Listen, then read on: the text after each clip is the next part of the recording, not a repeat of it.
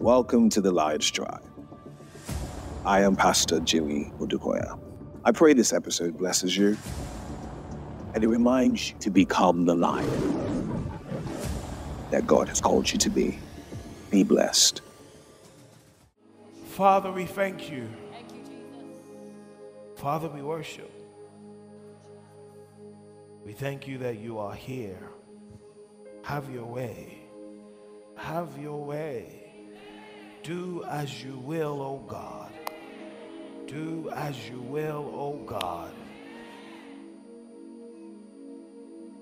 Father, we thank you that you have declared that it is indeed our year of signs and wonders. Father, we thank you, O God, that you will make us signs.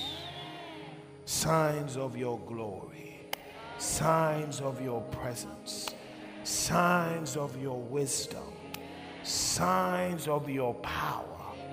Signs of your dominion. Signs of your authority on earth. In the name of Jesus. You said signs and wonders shall follow them that believe. Because we believe. Because we believe. Because we believe. We receive right now in the name of Jesus. Father, as we go into a time of your word, we ask, oh God, that you come and you speak. Oh God, I submit myself as a humble vessel. Father, I thank you, oh God, that I am clay in the hands of the potter. I thank you, oh God, and I ask that even right now you make my tongue like that of the pen of a ready writer to inscribe on the hearts and minds of those who are ready to receive. I thank you, oh God, that this word will go and fall on good soil and take root in the name of Jesus. I come against the devil and anything he will try to use to stop, impede, or distract the word from falling, and we command him right now to go in the name of Jesus. Father, we give you glory. Father, as this is the first Sunday, we want to especially pray for our children. We cover every child here with the blood of Jesus. We decree and declare that their path has been made straight in the name of Jesus.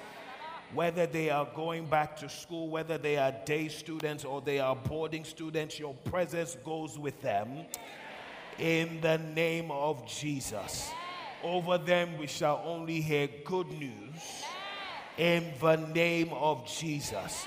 We thank you that they are head and never tail. We thank you that they are on top and never beneath. We thank you that they are more knowledgeable than their teachers. In the name of Jesus. We thank you that they have the blessing of the Lord. And great shall be thy peace on the earth. In the name of Jesus. Father, we thank you, oh God, that this will be the beginning of the best years of their lives. In the name of Jesus. They pray that these children will be like arrows in the hand of the Almighty. They shall do great exploits for you on this earth. They will continue to grow in favor with God and with man. In the name of Jesus, we give you glory. Take all the honor, take adoration, take all the praise in Jesus' name. If you believe it, say amen. If you receive it, shout amen. If you know that God has done it, give God a shout of hallelujah. Amen, amen, amen. You may be seated. Amen. Thank you so much. Thank you, thank you, thank you. Isaiah 8:18. Let's start there. Isaiah 8:18. It says this, Amplified Version. It says, listen carefully. Look at your neighbor, say listen carefully. Just in case you did not know, listen carefully. Isaiah is speaking. He says, I and the children whom the Lord has given unto me are for signs and wonders in Israel. So if you are a child, now everybody is a child when it comes to God. Whether you're 70, you're not, even if you're 90, you're still a child when you compare it to the age of God. Amen? Whether you are 2, as long as you are a member of this house, the word of the Lord for you this year is that you are a sign and wonder. If you believe it, say amen. So I wanted to do a bit of digging. I read it, sign and wonder, sign and wonder. And I wanted to look at the word sign. What does it mean to be a sign? I had a couple of questions. What does it mean to be a sign? When was the first time the word sign was used in the Bible? How do we describe when the Lord says sign? In the Hebrew, what does sign mean? And I began to look through all these things. Now, the Hebrew word for sign is oth, O-T-H, and it means sign or signal.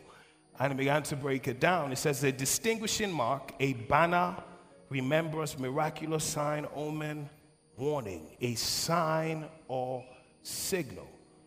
And I wanted to find out again, where was the first time the word sign was used in the Bible? And if you go by the law of first mention, and it is a principle which you use to study the Bible, one of the principles, it says the first time you see a word appear, you can glean in Scripture, you can glean a lot from what it means and the importance of the word. So using the law of first mention, I began to search. Where was the first place the word sign or the Hebrew word oath was used in the Bible? And I'd mentioned this before when we were talking about, I can't remember, it was the cut of the covenant, and we talked about this. But the first time that the word sign was used was Genesis 4:15. Put it on the screen. Genesis 4:15. And it is, we know the story of Cain and Abel, and Cain had just killed his brother Abel in the field. Genesis 4:15 says this, and the Lord said to him, what did he say? Therefore, whoever kills Cain, a sevenfold vengeance, that is, punishment 7 times worse, shall be taken on him by me. And then what does the Lord say? And the Lord set a protective mark, somebody say sign, on Cain, so that no one who met him would kill him.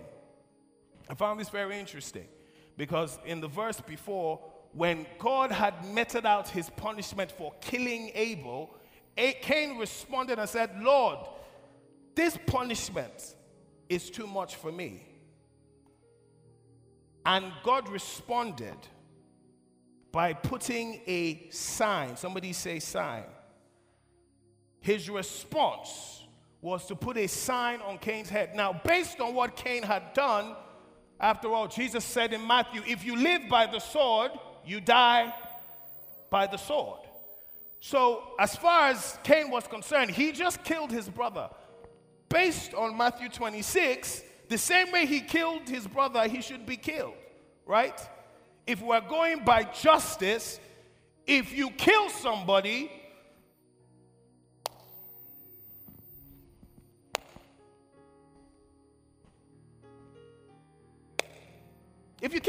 then you have submitted yourself to be a candidate for killing, especially if you did it intentionally. And so when God metes out his punishment, Cain says, it's too much for me. And God responds by putting a sign.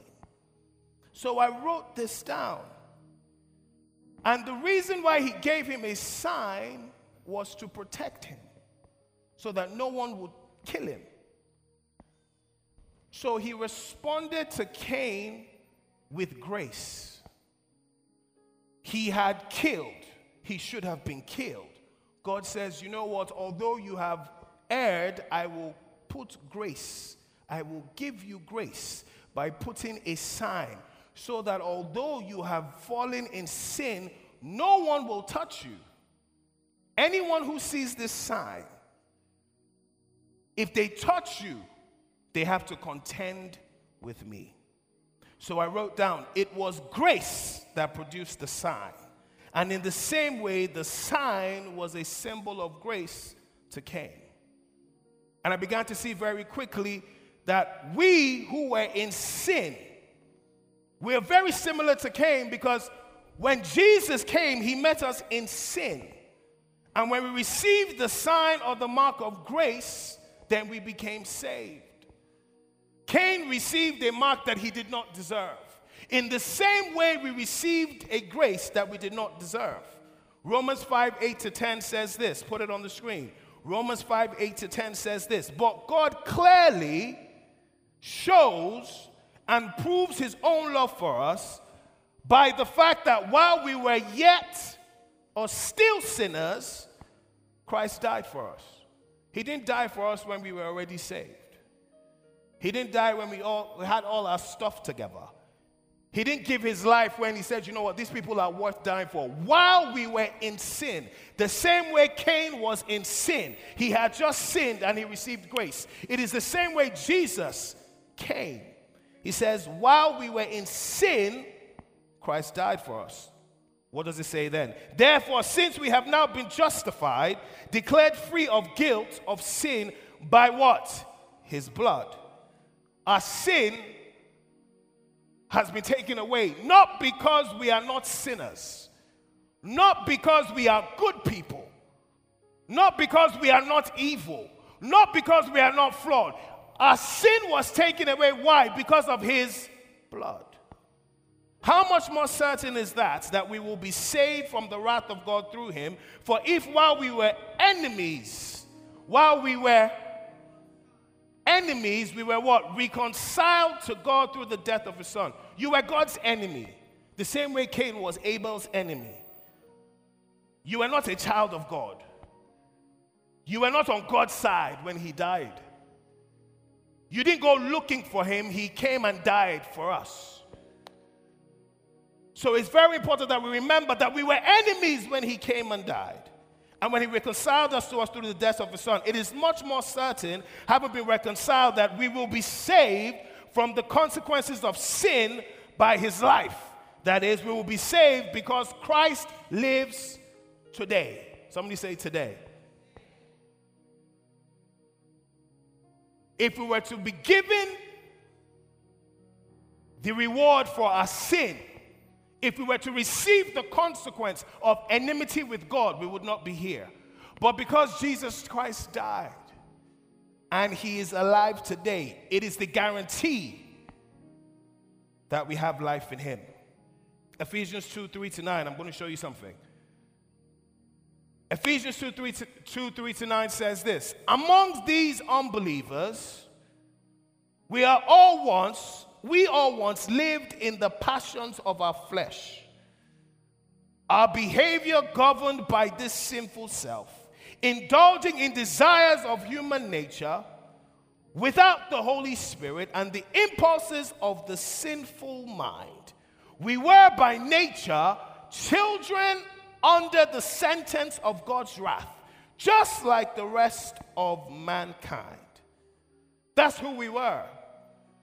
Vile passions, our behaviors, living for ourselves, our human nature. We didn't have the Holy Spirit.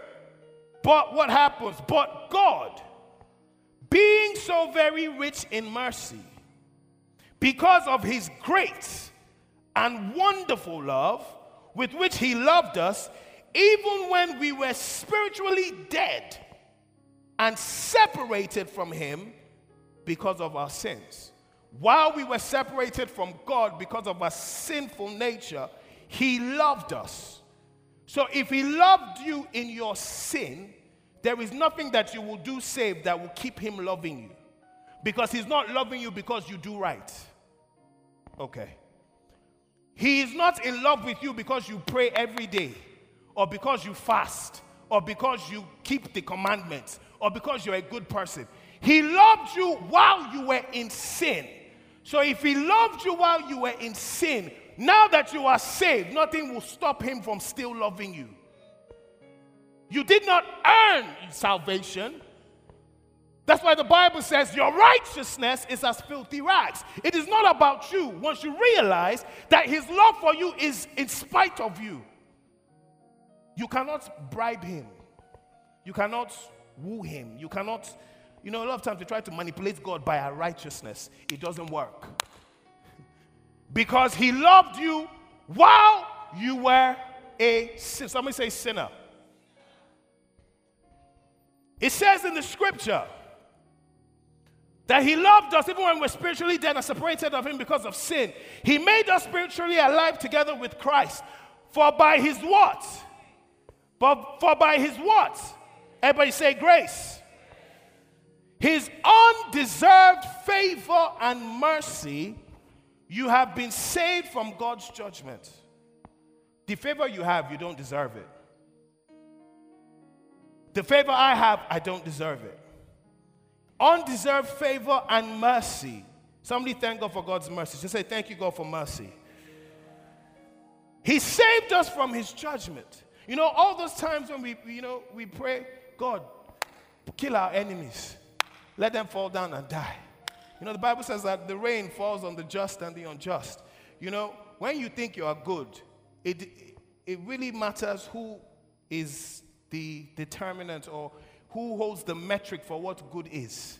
Because if God should judge everyone by his standard of good, all of us, as good as you think you are, you're still not good enough. The Bible says if you think it, the Bible says if you think in your heart lustfully, if you think it, you have done it. Everybody should be humble right now. Because if we could excavate our minds and just kind of sample our thoughts, we have killed 20 people just driving to church. Can somebody be real with me? God bless you. If you think it by God's standard, how many, if we were judged on thoughts and not actions alone, all of us are going to hellfire? In fact, devil will say, wake up. But God, being so rich in mercy, he saves us from God's judgment, and he raised us together with him when we believed and seated us with him in heavenly places because we are in Christ Jesus. And he did this so that in the ages to come, he might clearly show the immeasurable and unsurpassed riches of his grace in his kindness towards us in Christ Jesus by providing us redemption. For it is by what? It is by what? God's remarkable compassion. It is remarkable because we are stubborn human beings. Because it's remarkable that God loves us even when we are remarkably bad.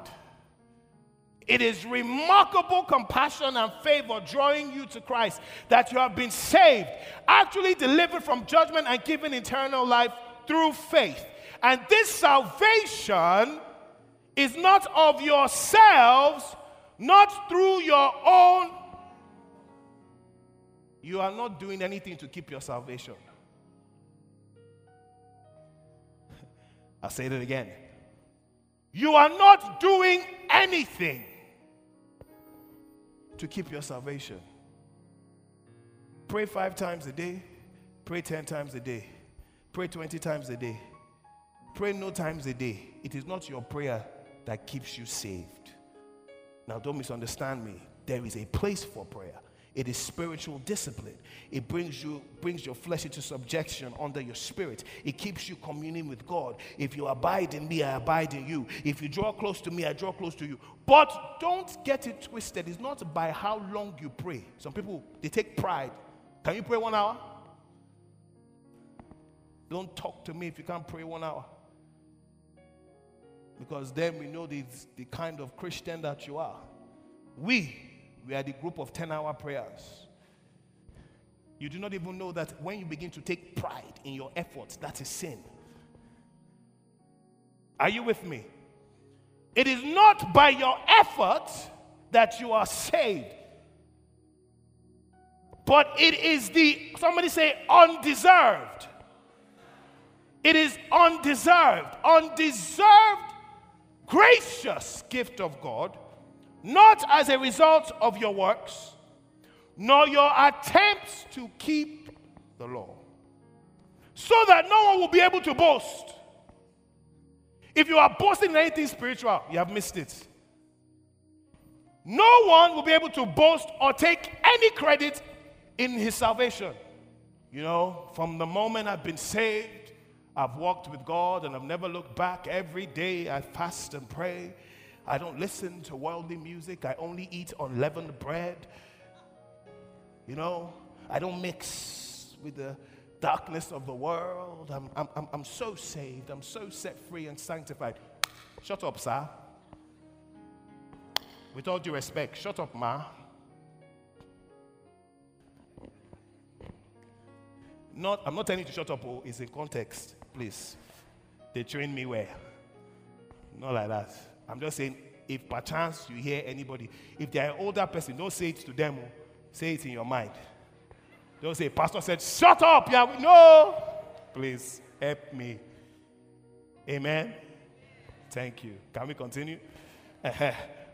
It says that no one can boast in any way. So I wrote down when Isaiah was talking about being a sign in Isaiah 8, it is simply by grace that we can even become signs. See, what allows us to be a sign is not because we are special in any way or we are more faithful than anyone, but it is simply the grace of God. Say the grace of God. So whatever he chooses to do with you this year, if he moves through the free gifts that he's giving, however he chooses to showcase his glory, we must remember it is not us in any way, it is all him. Somebody say, the grace of God.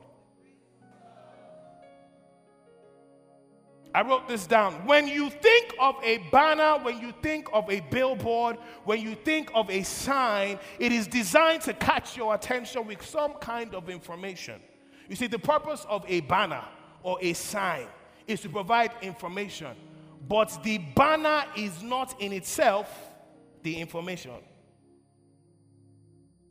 Did you catch that? The banner is the messenger and not the message. This is the way to Ikoyi. This is the way to VI. But the banner is not Ikoyi. The banner is not VI. If you saw a banner that said, you can buy buy gold jewelry here, and you think, ooh, then you now cut off the banner and you take it to value it. Say I can buy gold. They look at say, are you all right? Is everything okay? Because the banner conveys a message, but it is the messenger and never the message. And I wrote this down. A lot of times, when God decides to make us his banner or make us his sign, we quickly forget that our purpose is not to bring glory to ourselves. We are simply messengers. Somebody say messengers. We are simply messengers and we are not the message. If all they see is us and none of him, then we have failed in our purpose as signs. It's getting quiet. You see, if a banner is so distracting to the point that the banner itself is competing with the message, if you ever see a banner so distracting to the point that the banner itself is competing with the message that it was designed to pass, then the banner has failed as a banner. The sign has failed as a sign. You see, the star of every sign is the message and never the messenger. Look at Matthew 5:14-16. This is what it says. Matthew 5:14-16. It says this. You are the light of who? A lot of times say we're the light. Okay. Light of who? Christ. You are the light of Christ to the world.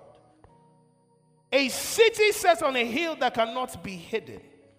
Nor does anyone light a lamp and put it under a basket, but on a lampstand, and it gives light to all who are in the house.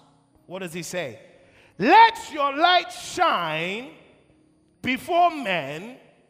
It doesn't stop there. What does it say? In such a way that they may see your good deeds and what?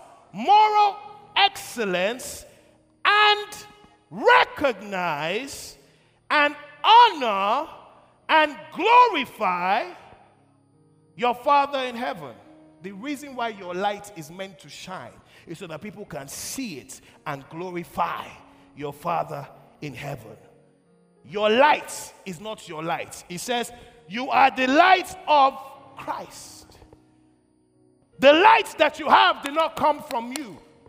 You do not have light because you are the most shiniest object in the world. You simply have light because the grace of God shone upon you when his son died for you, and now we walk in the glory of his resurrected of life, and he gives us light. As a matter of fact, John 1 says it like this: for in him was light. Him was life. Put it on there. John 1, 4-5. I want them to see it. Talking about this light. For in him was life, and the power to bestow life. And that life was what? So it is his life in you that produces the light. So when you remember everything that I do, it is not because I want to be seen. God is not going to make you a sign so you can show off. The whole point of him giving you his light, when you reflect the light of the S-O-N, when you have that light shining, people are supposed to see the light, and they're supposed to be able to recognize in your light and give glory to God. If they cannot recognize God in your light, sir, ma, there's a problem. The light cannot be so distracting that it takes away from the message.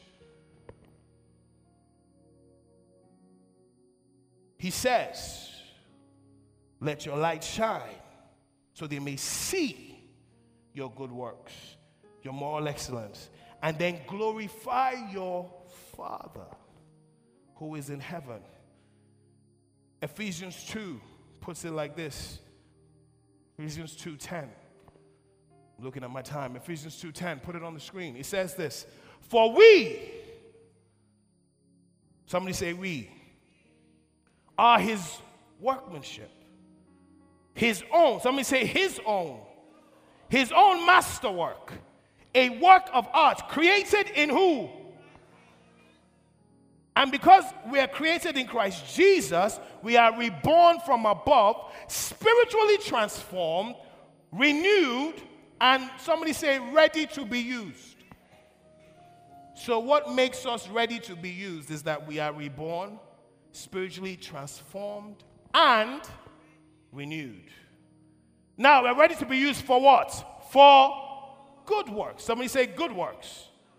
Which God prepared for us beforehand, taking paths which he set so that we could walk in them, living the good life which he prearranged and made ready for us. So if we are his workmanship, if we are to be his workmanship, how do we become his workmanship? It says that we must be spiritually transformed.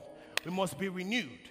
And then when we are renewed and spiritually transformed and reborn, then we are ready to be used. If you are ready to be used, then that means you must be yielded. Somebody say be yielded. To be a sign that is spiritually transformed, that is renewed, we must live a yielded life. I began to scour through the Bible and I saw that everyone that God used as a sign lived a yielded life. And the ultimate sign, because of time, Jesus was the ultimate sign of God. Jesus is the bias of Scripture. Jesus is every prophecy, every promise that was ever made about him, over 2,000, he fulfilled all of them. Not one did he not fulfill. And guess what? Jesus lived a yielded life. How do I know? John 12, 49-50. Put it on the screen. John 12, 49-50. It says this. For, this is Jesus speaking, I have never, somebody say never. That means it never happened. It has not happened ever. I have never spoken on my own initiative or authority. This is Jesus. But the Father himself, who sent me, has given me a commandment regarding what to say and what to speak. James 1 says, be slow to speak. Slow to speak. Jesus says, I never speak unless I hear what my Father has commanded me to speak. Continue on, he says, I know that his commandment is eternal life. So the things I speak in accordance with his, somebody say exact instructions, just as the Father told me. This is Jesus. Look at John 5, 19 to 21. More example of his yielded life. John 5, 19 to 21. So Jesus answered them by saying, I assure you, and most solemnly say to you, the Son can do, what's that word?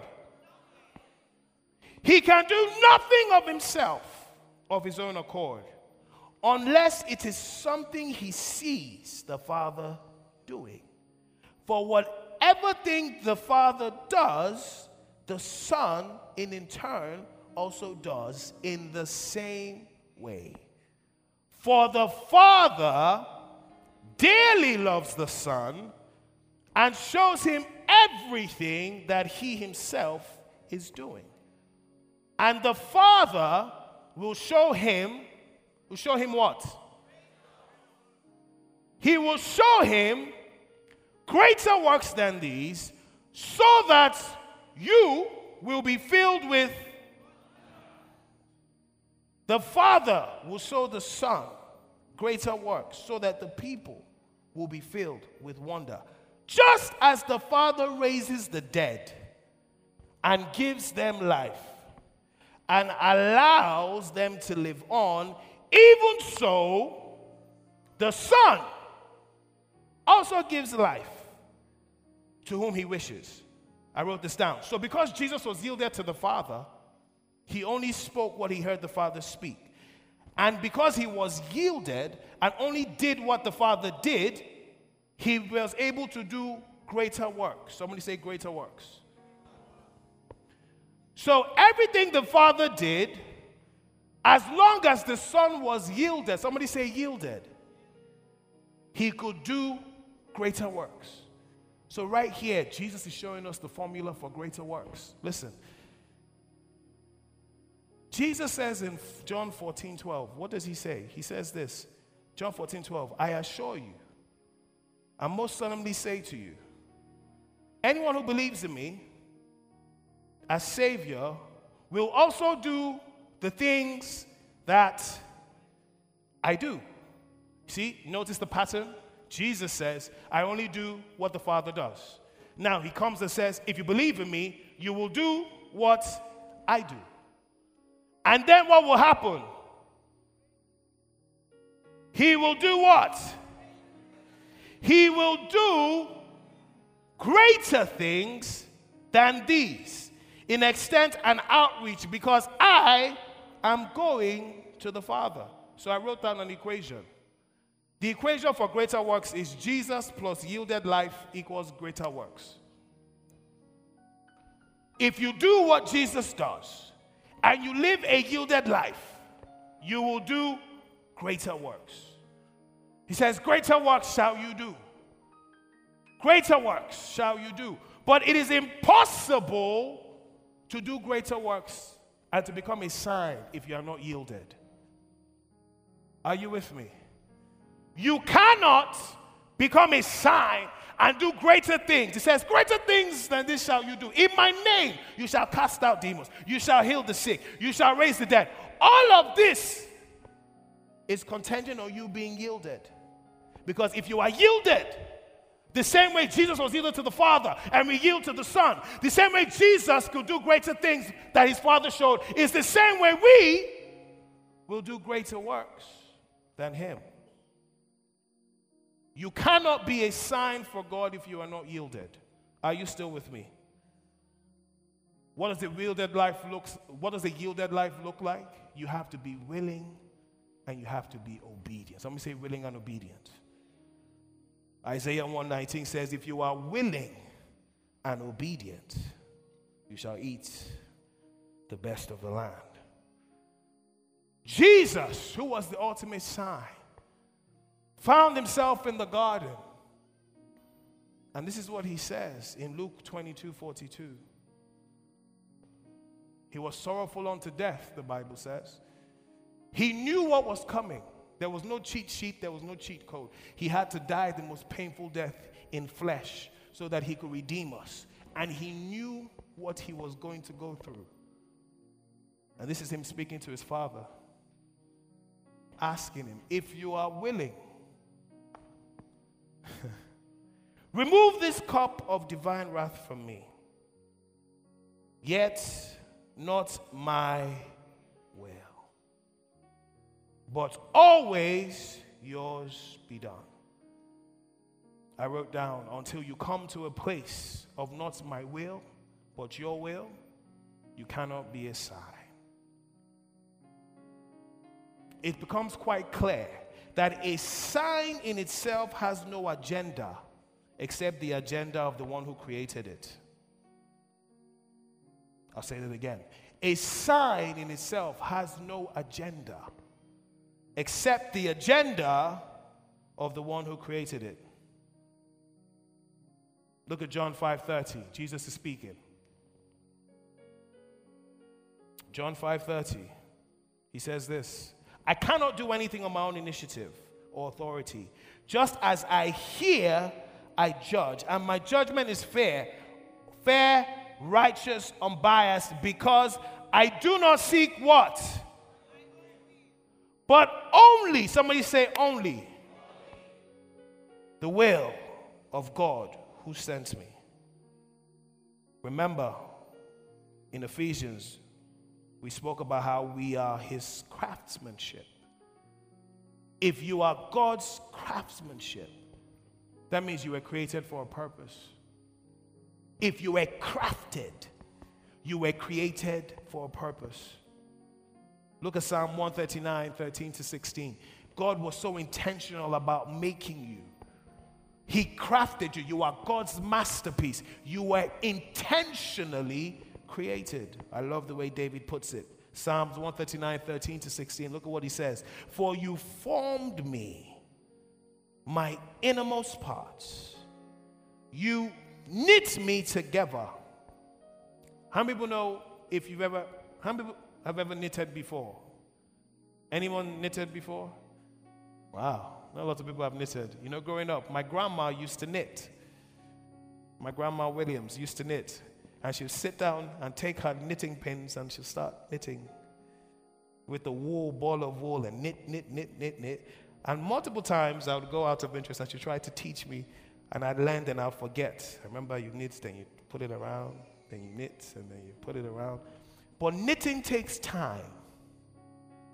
Knitting is intentional. You start from a ball of wool and then you have a full sweater. Knitting, it takes concentration. It takes time. And the psalmist says, you knit me together. You are not an accident. Do you understand what I'm saying to you? You didn't just happen. The Bible says, you knit me together. When God was thinking about you, what kind of eyes shall he have? What kind of nose? You know, God made my ears big because he knew that I must hear word. You know, I used to tease that, you see, this is my ears. You see my ears like this? They've been the same size since I was born. I thank God for grace that I grew into my ears. My family used to call me, you know, there was a cartoon called, was it Dumbo the Flying Elephant? Do you remember Dumbo the Flying Elephant? You know? Yes. So they used to call me Jumbo. Because my ears, boy, was just always flapping. I love it. But God knew what he was doing. He said, this boy, sometimes he get coconut head. He knits my ears. It baffles me when, can I break a table for a second? Do you mind? I don't understand why we spend money to change our complexion.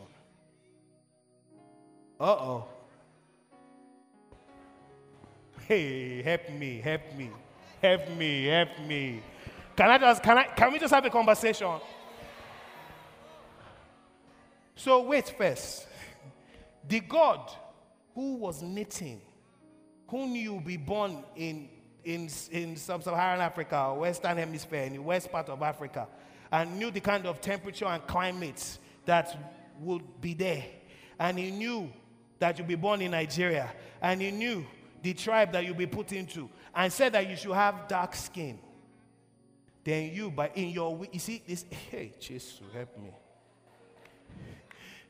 You know when man is too wise, God said when they became wise, too wise in themselves, he gave them to their reprobate mind to be doing foolishness. So you went no past God, who was not there when he was knitting you. Now say, sir, you made a mistake. I'll now take chemical. And I'll be, hey, you are paying money to bleach. Nigeria, we're the highest purchaser of bleaching cream. Do you not see that we have identity complex? We have identity crisis. We do not know who we are. God, who said that he needs you, you are fearfully and wonderfully made. You decide that you don't like what he did because you know past the one who created you. So he made you black, you want to be white. But you see the human condition. White people stay in the sun because they want to be dark. They will go and spray fake tan so that they can be dark. You, who has natural tan?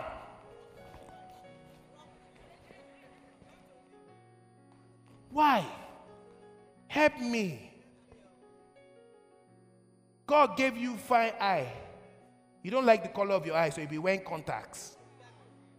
Now, listen, if you're wearing contacts to see, like, that's different. But some people wear contacts to the point that they will forget why. Your eye is not blue. Now, there's some people who have anomalies and has blue eye. There is a reason why God gave them blue eye. God did not make a mistake with you.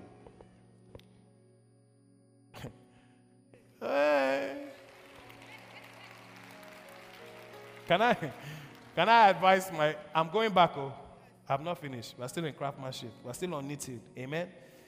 Let me advise my brothers nowadays. Before you marry, find a way to go and do swimming dates. Let her swim. Because, help me. Makeup has become witchcraft. Can you talk to me, please? Makeup is to enhance what is there, not to give you a whole completely different face. Where we don't even recognize you. There was a real case. A man went to sue his wife for fraud. Because he said on the wedding night, when she took about me, he said, this is not why I married. They will use contour, you change your shape. Then there are people that are now the worst. They will not even go and do surgical alteration. Some people will go and they will now die. We pray that they go to heaven. God will say, sir, what are you doing here? Ma, this was not your time. I wanted bigger bomb. Sorry, Lord, my bomb. What's wrong with...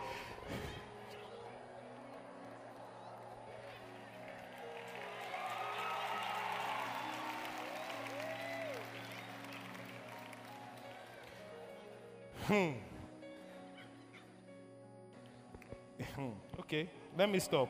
Because if I continue, I need you. See, see, some people are going to fight me for this one. They are going to fight me. But can I say it? Are you sure? I'm about to break a big table. Okay. I asked you, ASP, I asked them, you don't be saying yes to hear what I'm about to say. Everything about you was intentionally designed. From the shape of your face, to the color of your skin, to the texture of your hair.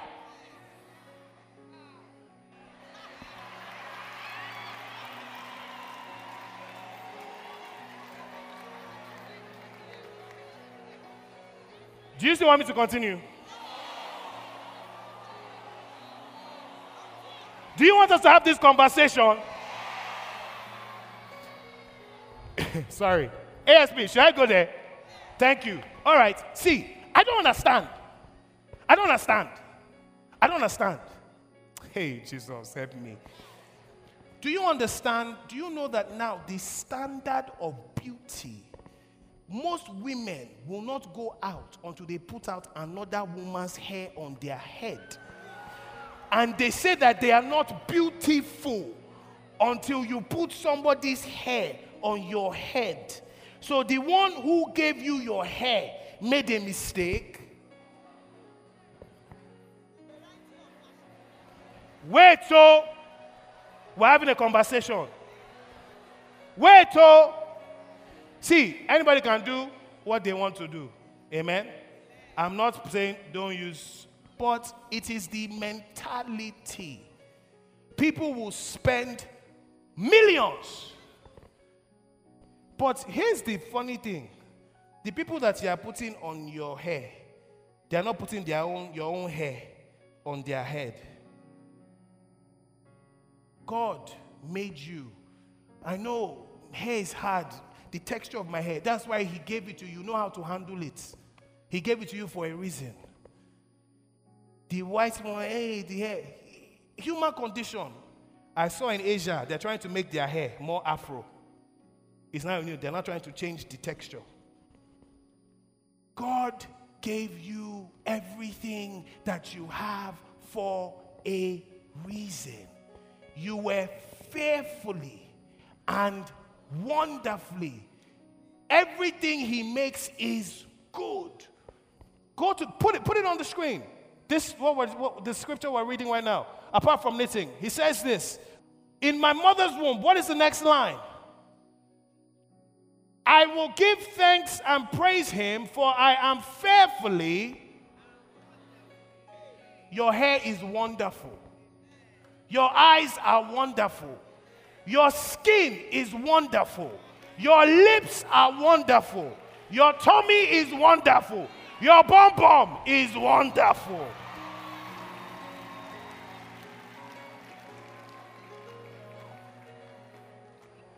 Continue on. Wonderful. You are a sign. You are made in the image and likeness of God. So is God not wonderful? If I am made in his image, I reflect his likeness. Everything about me is wonderful. And my soul knows it. Does your soul know it very well? Don't let anybody tell you that you are not enough. God made you fearfully and wonderfully. He knit you together in your mother's womb. Some people will be angry now. I'm not going back to church. Pastor said that we should not be wearing weave. I didn't say that. I said just love your hair. Amen. From time to time, even your hair will thank you. Like, ooh. Let's continue. My frame was not hidden from you. My frame, your body type, your frame. See, if you don't, there's nothing, listen, if you want to go to the gym, fantastic. But when you start using surgery to alter your frame, do you know that some people are breaking their legs to get taller? Oh no, you haven't heard of that? Oh yeah. Some people, they're intentionally going for surgery, they break their legs, and then they put iron to give themselves 3-4 inches to be taller. And then they have to go through rehab because they want to be taller. So God that made you, see, if God made me short, it's because he wanted me to be close, firm to the ground, center of gravity. There's a reason. There is a reason. Your frame was not hidden. Look at what he says. My frame was not hidden from you. When I was being formed in, look at the next line, and intricately, the fact that nobody looks like anybody else, that means everybody is a custom-made, intricate piece. Your fingerprints and my fingerprints are not the same. You know, when you make custom-made things, it costs more.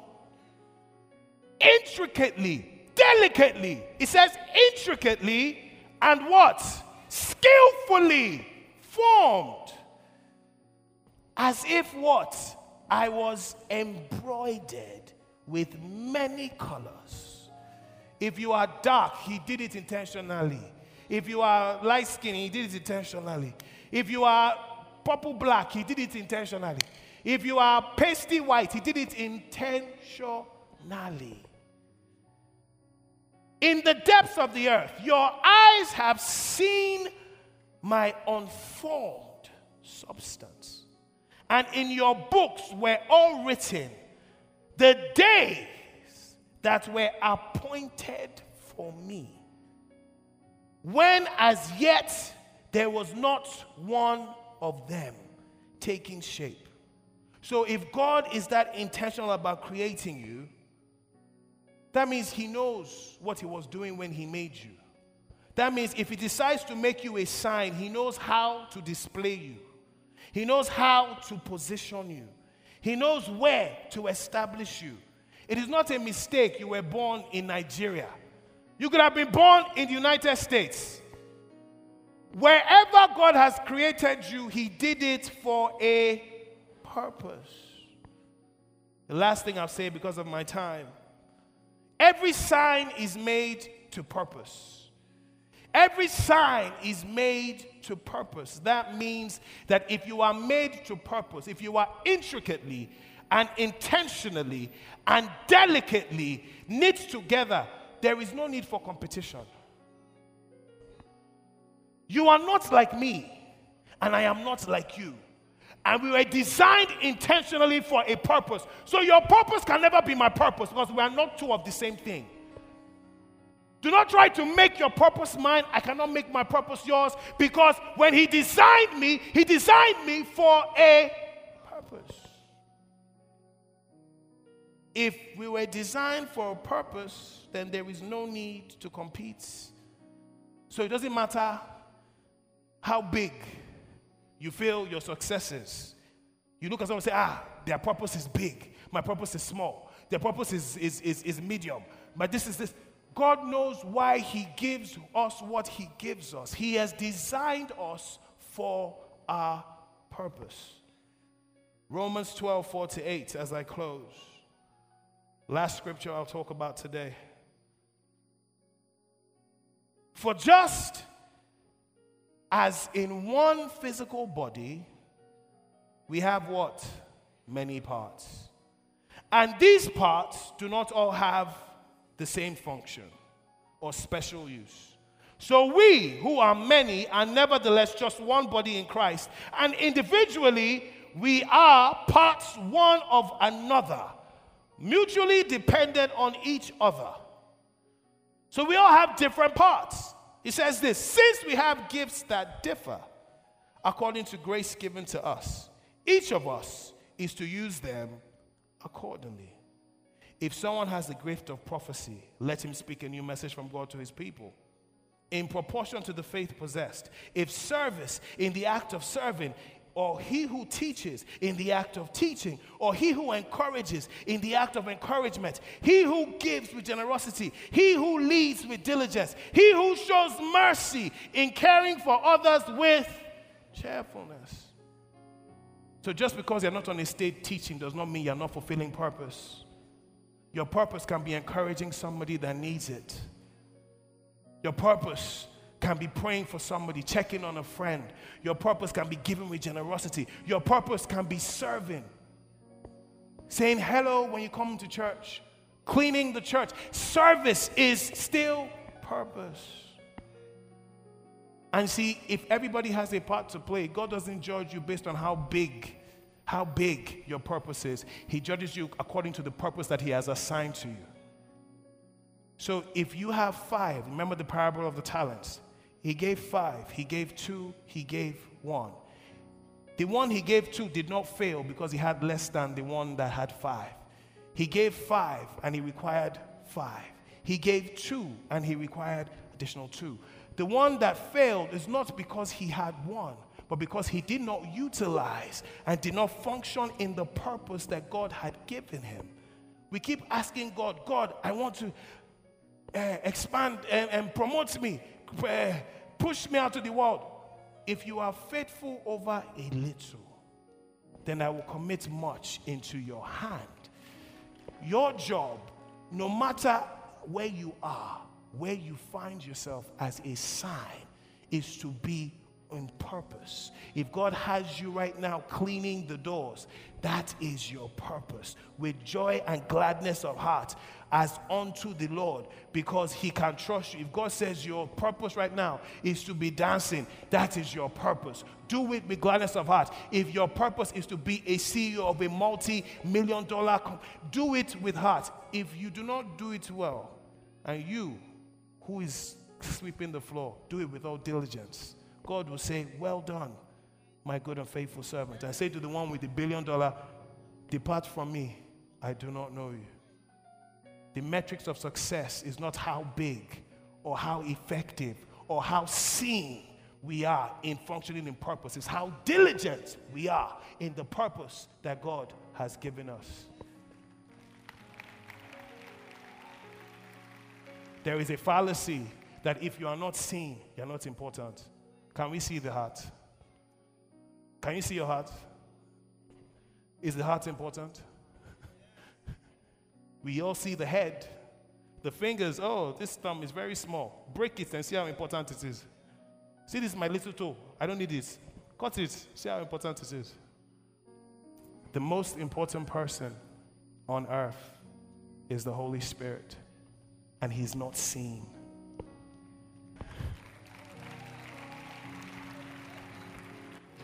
Stop fighting to be seen. Fight to be in purpose.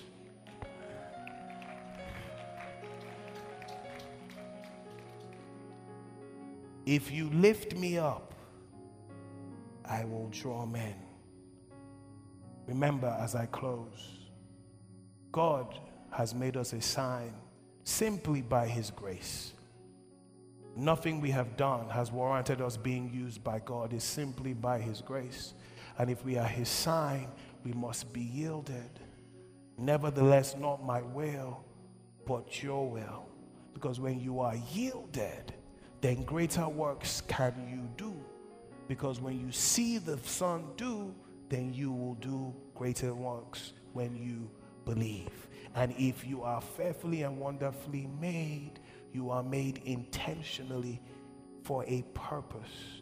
And when you focus on being in purpose, then he can use you as the sign to showcase you however he chooses to, in any area, in any situation, in any season. So let your light so shine before men, so they might see your good works and praise your Father who is in heaven. Amen. This week the Lord bless you. This week the Lord keep you. This week the Lord cause his face to shine upon you. This week he will make you a sign that will cause people to wonder. In the name of Jesus. This week he will let your light so shine before men, so they might see your good works and praise your Father in heaven. This week he goes before you like a shield. Everywhere you go, the presence of God goes with you.